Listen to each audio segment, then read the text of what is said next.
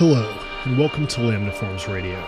My name is Ian Corey, and this episode is the audio version of the most recent issue of my newsletter titled Learn to Swim, subtitled Re-Listening to Tool's Anima After Tropical Storm Ida.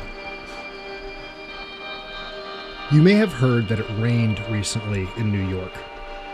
You may have seen videos of subway stations filling up with water, or of a man smoking hookah in a pool float on a flooded street. Maybe you read about the tragic deaths of people in basement apartments in Queens. Maybe you didn't see any of this because you live in Louisiana and had to deal with an even worse version of the same storm. Hope you're doing okay, JQ, if you're listening. This isn't the first time in my lifetime that New York City has been slapped by tropical storms, but it was the first time that I woke up to a fleet of texts and direct messages asking me if I was okay. I am. Physically, at least. Mentally, well, first and foremost, I am frustrated with the dueling bozos of Andrew Cuomo and Bill de Blasio, who had years to prepare the city and state's infrastructure for our changed climate, and instead spent much of the decade in a petty dick-measuring contest. But underneath this political frustration, I felt a burbling anger at something far more trivial that I couldn't quite put my finger on. After a few failed attempts to name the source of my aggravation, a few swings and misses at straw men on social media, I was prepared to charge it to the game and resume being pissed at elected officials. Then, an image bubbled up from my subconscious. A bald man, shirtless, body painted blue, breathing the word "hey" into a microphone over a churning D minor guitar riff. Suddenly, everything snapped into place. I was mad at Tool. Tool, if you are unfamiliar, are an alternative metal band from the 1990s. Their reputation varies drastically depending on how you feel about their music. Tool are famous for creepy, practical effects heavy music videos, taking a very long time to release new music. They've put out a total of 5 albums in 28 years, making music that is rhythmically complicated, and being one of the few heavy-ish bands that can reliably pack arenas around the country. Fans of the band consider them to be rock music par excellence, a quartet of musicians capable of writing songs too complex for the average person to comprehend, whose work is guided by arcane mathematical principles and heady psychedelic spirituality. To anyone outside of the initiated, Tool are the epitome of fake deep, a butt rock band that happened to take acid once and are now stuck playing in a single key, who have duped legions of meatheads into thinking they've unlocked the geometric truth of the universe through dumbed-down King Crimson riffs. I have lived on both sides of this divide. If you conducted a survey among my high school classmates about my 3 most prominent personality traits, you'd probably get these results. 1. Atheist. 2. Asshole. 3. Tool fan. Wow, you're probably saying to yourself, sounds like you were no fun to be around. Fair, but take my word for it that I was even less fun to be back then. According to popular consensus, this made me a fairly typical Tool fan. Smug, self-righteous, cursed with an overinflated sense of their own intelligence, and hampered by unresolved resentments. That shoe fit until I wore its soles out. No song better sums up the unlikable Tool fan persona than the title track of their second full-length album, Anima, which happens to be the exact song that irked me in the wake of Ida. Before I get into why this song pisses me off so much, I need to clarify that I am well aware of the anonymous accusations about Tool lead singer Maynard James Keenan's sexual misconduct. That story broke while I was head editor at Invisible Oranges, and our editorial staff all agreed that an anonymous Twitter thread wasn't sufficient for us to report on it. But I have some anecdotal evidence in my personal life that leads me to not dismiss these accusations out of hand. In the case of this particular newsletter, I will be separating the art from the artist. Tool fans should take no solace in this fact. I will not hold back. Anima is a mean-spirited revenge fantasy about the city of Los Angeles collapsing into the Pacific Ocean. It is, by modern Tool standards, a short song. This means that instead of being 12 minutes long, it is only 6.5 minutes long. It follows a pretty straightforward verse-chorus form for its first half, and then veers into a bridge that lasts until the end of the song. This linear second half is the good part that the Tool fan in your life may have implored you to wait for when they showed you this tune. Because I'm going to spend most of this letter explaining why this hypothetical Tool and the actual Tool are wrong, here I must admit that they are right. The song's second half is, on a purely musical level, pretty sick. Powered by Danny Carey's tom-heavy drumming, the rhythm section turns what could have been a bog-standard hard rock tune into a churning maelstrom. In its final moments, this rumbling chaos reduces to its most essential elements. The band split in half to perform two parts of a polyrhythm. Keenan and guitarist Adam Jones play groups of 4, while Carey and bassist Justin Chancellor play groups of 3. This is the quote-unquote good part, not only because it's the most pleasing part of the song to listen to, although, wow, Carey's kit-spanning drumming in the build-up is practically a massage for your ears. It's the good part because it's the part that makes the rest of the song make sense. Tool, the scamps that they are, put Anima's rhythmic decoder ring at the very end of the song. Once you've heard this 3/4 clave, everything before it locks into place. With this handy guide, it's easier to hear that the whole song is based on the tension between groups of 3 and groups of 4. For the song's first half, these building blocks add up to a fast-paced 12/8 rhythm. Nothing too fancy on its own, but it serves as a launching pad for the band's more interesting ideas. In the spaces between verses and in the moments leading up to the song's chorus, at least one instrument will abandon the central pulse to wander over to a counter rhythm. Which member of Tool is holding down which part of the fort changes frequently, allowing them to stretch a pretty straightforward rhythmic concept into 6 minutes of music. In the song's second half, this 12/8 rhythm is stretched into a slower and more ominous pulse of 6. The aquatic doom that the song's first half alludes to comes into sharp focus here. The band build and build and build in this section, grinding their way towards what feels like an obvious and cathartic payoff. Then, just as that payoff seems to be just around the corner, Tool abruptly shift gears into a light and playfully soft anticlimax. Without fail, every time I have shown someone this song, whether they were enjoying it up to this point or not, I watched their faces fall in disappointment. Many a "oh come on, man" has been uttered in response to this fake-out. From a quick survey of reaction videos to this tune, this reaction is not isolated to my peer group.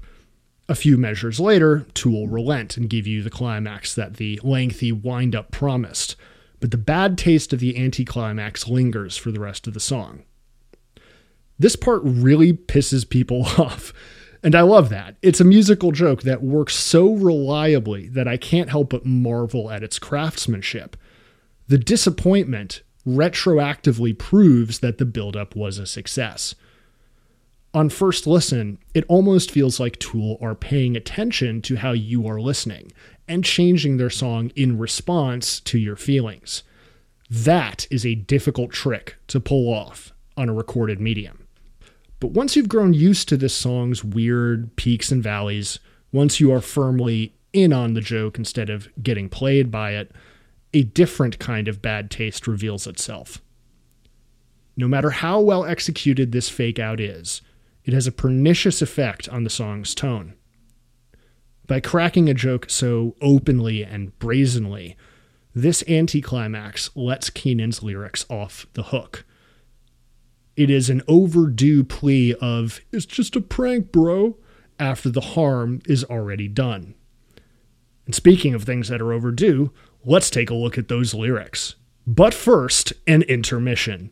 Ham sandwich voice versus bologna sandwich voice. There's an expression some of my musician friends use to describe a certain kind of male rock singer. You hear it all the time on rock radio or in the trailer for a new TNT drama. A man who sounds like his mouth can open fully or not at all, bellowing near the top of his register. He's here to sell you this truck, or to explain what he really meant to say. He roars wordlessly over a vaguely roots rock backing track while you wait for the Bulls game to come back on. His arms are wide open, and he's got a ham sandwich voice. Maynard James Keenan does not have a ham sandwich voice. Maynard James Keenan has a bologna sandwich voice. It's still lunch meat, but, damper somehow. I'm not trying to imply that he's a slimy person, but I mean, yeah, sure. What I'm saying is that his singing is rock singing, but slippery. The guy apparently really likes Joni Mitchell, and I get it. The way he glides over the rhythms of the band seems like the kind of thing a guy that really liked Court and Spark would do. Some of Tool's best moments are a result of this textural contrast between the band's rhythm section and Keenan's singing. My issue is with what Keenan uses that voice to do on Anima. Don't let others suffer for your personal annoyance. In the time-honored tradition of beginning your public meltdown by attributing a statement to a poorly defined other, Keenan begins Anima with the line, "Some say the end is near." Instead of fearing the end of the world, Keenan anticipates it with glee. Why is he so eager to watch LA and its population of 9 million people as of 1996 sink into the sea? Because it is filled with quote-unquote freaks. Latte drinking, Prozac prescribed, hairpiece wearing, lawsuit filing, car driving freaks. Well, plenty of people drive cars and drink foamy caffeine beverages outside of Los Angeles County, so Keenan must be starting the song zoomed out so that he can zoom in for a dramatic effect. Further along, his targets get slightly more specific. After promising that Mother Nature's wrath is the only thing that can solve this apparent cultural rot, Keenan urges the following list of people to, quote-unquote, learn to swim with the same condescending tone that Twitter trolls use to tell fired journalists to learn to code. That list: Scientologists, quote, gangster wannabes, people with tattoos, junkies, and dysfunctional, insecure actresses. Ah, I see. For a guy who hates cars so much, it sure sounds like Keenan is wearing Oakleys and yelling into his phone while sitting in the driver's seat of one. Where to even start with this mess? I could point out that Keenan himself is a tattooed rock musician who sings about anal fisting while dressed in women's clothing, almost certainly qualifying himself as the kind of, quote, freak, again, his words to be clear. All that sort of stuff is A-okay with me, that he's singing about. I could call Keenan a hypocrite for saying, "fuck all you junkies," not 5 minutes before using a Bill Hicks sample to extol the wondrous effects of drugs on the creative process on the song Third Eye. I choose instead to at least let the guy finish his thought. Here's what he comes up with. Don't just call me a pessimist. Try and read between the lines. If you insist. Earlier on, I said something about Anima being a good window into the conception of the average Tool fan. This is because the song's lyrics show a crucial Venn diagram that also helps to explain the band's enduring popularity. Anima stands in the overlap between two otherwise distinct groups: people who find the very existence of coastal elites excruciatingly annoying, and people who believe that climate change is nature's way of administrating justice on a deserving mankind. At first glance, these appear to be on opposite sides of the right-left cultural axis in America.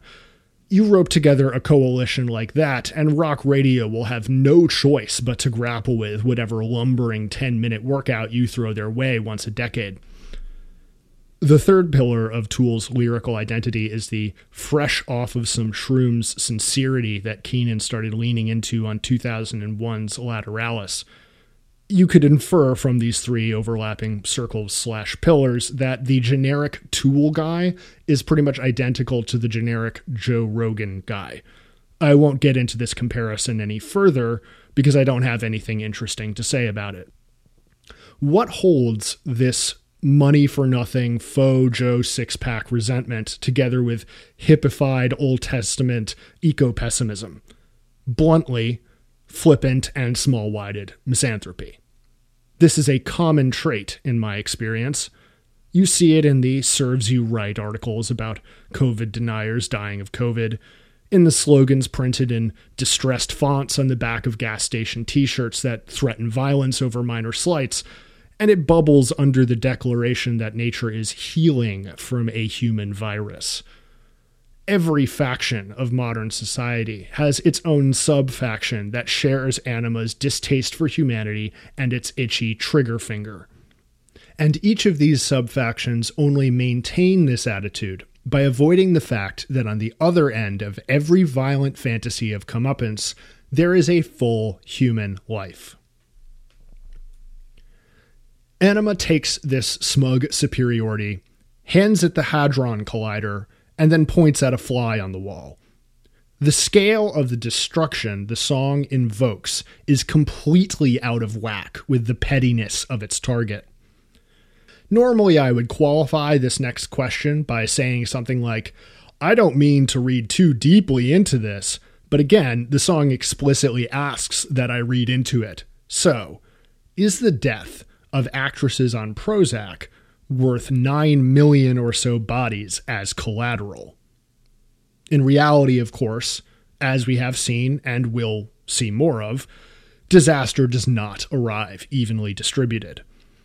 Speaking from my perspective on the other coast, before the water reached the smiling, glad hands of the city, it would crash through the houses downhill and through the doors of basement apartments. Knowing this, it is impossible for me to take Keenan seriously. Therefore, I have to conclude that try and read between the lines boils down to little more than lol, just kidding. This only leads to further frustrations. Now I have to come to grips with Keenan wasting an instrumental track as lean and dramatically structured as Anima on a substandard open mic night griping that doesn't even have the guts to have a punchline. Its vague allusions to metaphor are just a smokescreen for hack material and lazy bullying. This makes me feel like I'm wearing a blazer and screaming across a comically large desk at Stephen A. Smith. Can the Tool locker room recover from Keenan blowing this song after they had it in the bag? Can he be trusted in high-pressure situations? Does Maynard James Keenan want it enough? I know there's a chance you're thinking, wait a minute, isn't this guy being just as hyperbolic by invoking a local disaster in order to skewer a rock song he finds distasteful? And you know what? You're probably right. The old 2010s move here would be to inflate the target of my critical ire to the proportions of my political enemies. Maybe I could have worked up the nerve to call the song eco-fascist or some shit like that. But these days, I'll just settle for calling it dumb as rocks and a tough hang. I know it is a tough hang because my brain retains the music it heard when I was a teenager better than nearly everything else that I've thrown at it. Because of the way Danny Carey's drums sound, I have had to entertain this slimy baloney-flavored edgelord in the parlor of my mind for nearly 2 decades. If I'm returning the favor by being apocalyptically rude to this song, it's only as a way of clearing it from my system. You want a righteous cleansing? Good riddance. Down the drain you go. Learn to swim.